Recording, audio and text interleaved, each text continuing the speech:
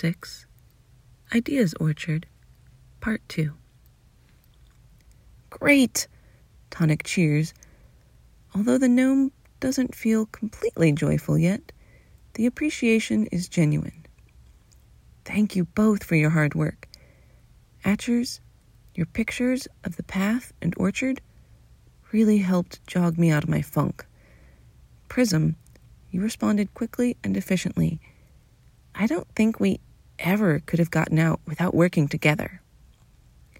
Prism leads the way through the dreary, dense clumps of forest, while Atcher makes course corrections using the stratigraphy skirt. As they emerge from the dripping, shadowed forest tangle, a librarian with ink-embellished skin and short, straight, parchment-white hair is tending some trees. The librarian greets them. Hello. I go by Vellum. I'm one of the librarians here in the Ideas Orchard. How can we assist you? Mushroom stands by the librarian's feet, chirruping happily. The orchard has bright, hot midday light in the open areas and pleasant pools of shade beneath the trees. What was that awful swamp forest about? Why did Mushroom leave us? I think we were nearly lost forever, Prism bursts out.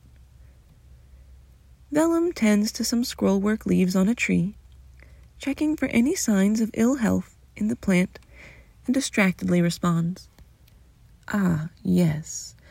The preconceived woods are perilous. Many get lost in their own thoughts, trapped in their old ideas, and never make it out. You are lucky you had such a helpful unicorn to lead you so far. I believe your self-absorption caused you to lose sight of your guide. You must have a good friendship to have stayed focused nearly the whole way here. The forest around the orchard reminds us that we must work through our own fears and preconceptions before we are ready to learn new ideas. I find it best to work together, to stand up for each other, and say no to bad thinking while there. Be willing to admit when you're wrong and listen to what others tell you. It helps immensely. The librarian turns toward the biggest trees, carved and sculpted into a magnificently towering structure. Bryony, please bring some new ideas for our guests. From a treetop window, a young figure with many braids is seen to scurry, arriving shortly with a stack of books, then hurrying off again. We need to learn about forgotten places, Atcher volunteers. We are helping Tonic on a wanderlust and need to travel... what was it? The world between. Nightshade recommended we ask here, Tonic finishes. Ah, Vellum replies. Walk with me through the Ideas Orchard while I work on a list for you. Vellum leads the group, softly sharing the life and habits of the orchard. The librarian's love of the Ideas Orchard, though quiet, is unmistakable. Vellum's voice becomes suffused with joy when talking about the orchard. Gesturing at the wide variety of trees in the orchard, all spaced neatly and evenly for maximum growth and nutrition, Vellum says, all around us are the book trees. Gather close. See the small word buds? They are smooth and easy to use. Touch them. Are they comfy? These word buds are perfect for beginner librarians. We start our training as soon as we can stand up, and word buds are often low on the tree, within easy reach for young hands and minds. If encouraged to flourish, the word buds will grow into fantastic, often loquacious elegance. Atcher pats some of the small word buds, thinking about all of the things they could become. What a fascinating way to create, the brownie enthuses. It is much like crafting and inventing. These are the building blocks and gears needed to realize something more elaborate. Vellum smiles and encourages Atcher to keep a word bud, which the brownie gratefully presses into the birchbark journal. Walking in the soothing shade of many different trees, Vellum points out more parts of the orchard. Here are some curious leaflets. They encourage the tree tender to keep asking and searching. A curious leaflet can go a long way towards helping you complete research. They often have surprising, interesting facts, and they lead us to explore more. These are very useful for those needing to hold or gain interest. Prism lets Undertow play in the curious leaflets, and the wind rabbit races through the tree, wildly rattling leaflets and notions. Turbine and Steam soon wake and poke their noses out of Atcher's bronze bag and Tonic's travel teacup. The sociable zephyrs join the gale, playing a game of tag all through the tree. "That's enough, you three. Don't shake the young leaflets off," Prism admonishes with a laugh. The wind rabbits flow out of the trees, whirling and bouncing between the group's ankles instead. Vellum continues to show more of the orchard, explaining differences in leaf shape, trunk patterns, growth habits, and nutritional needs of the trees. After some time, the group comes to a new section of orchard. The librarian grins widely and announces, "Over here are words ripe for picking." Each guest gets to try a word. Atcher has plethora, Prism chooses indubitably, and Tonic picks prodigious. Sharing their fantastic new words, the friends agree that the Ideas Orchard is magnificent. Vellum skips along a short way to even larger trees, spaced further apart. Ripe books are stored in the shelf-like hollows of book trees. These are where we store the majority of our finished works. Scrolls live in smaller trees, tomes in sturdier ones.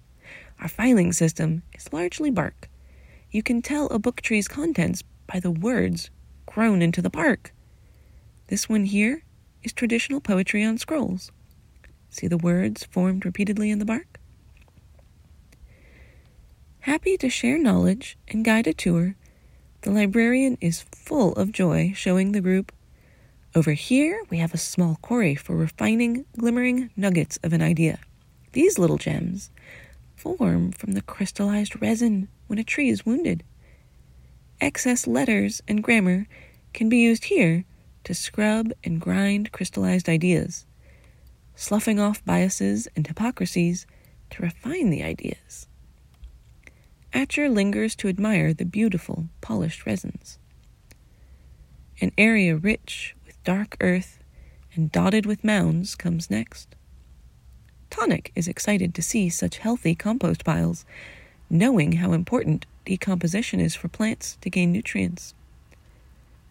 Vellum explains, "Sometimes ideas become outdated, and the books get squishy and overripe. These books must be unshelved and planted so new ideas can grow out of the old. These books will rot and decompose, creating fertile ground for the seeds of new ideas."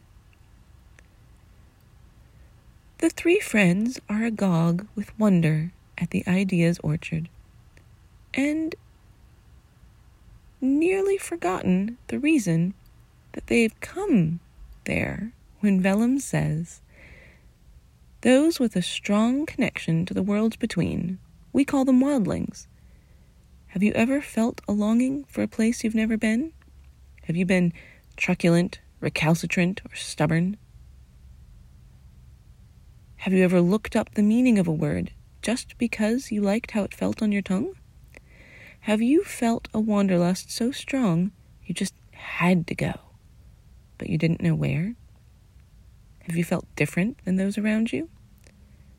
These are all aspects of being a wildling, and of the ability to travel the worlds between." Tonic gasps to hear such experiences described so exactly. Vellum reads from a book titled Curious Rituals of Uncommon Folk and says, I have here a copy of a wildling's first-hand account. It says here the author, Graham, called those from other realities Oberonii. It says this beautiful word means someone from over the horizon in a place called Ghana. The librarian closes the book, saying, The Oberonii live among us. They are real. We don't see them because they live sort of next to us, invisible and insubstantial. But we can get to them, although nearly everyone has forgotten how. There used to be many wildlings, many who knew how to travel the worlds between. Prism, Atcher, and Tonic stand still, marveling. Bryony walks up with a single scroll, orchard light dappling on Freckles' muscular arms and bouncing mahogany hair braids. Vellum speaks to the friends as Bryony hands them the scroll. Here is a list of forgotten places within travel from here. The tree beyond the garden, the hole in the bottom of the sea, the witch of the Westmoreland, walking grass on the heath, the bog of the dead moon, and the scent from childhood. There aren't many options anywhere nearby, I'm afraid. You will need to seek out the forgotten places, because realities grow thin and touch there. Find a forgotten place that makes your blood sing and your senses glow. There will be a lintel of the worlds between close by. You have your list. Where will you choose to go? Thank you for following the story. You can support us by leaving a review on Apple Podcasts, liking, subscribing, and telling a friend. Join again next week.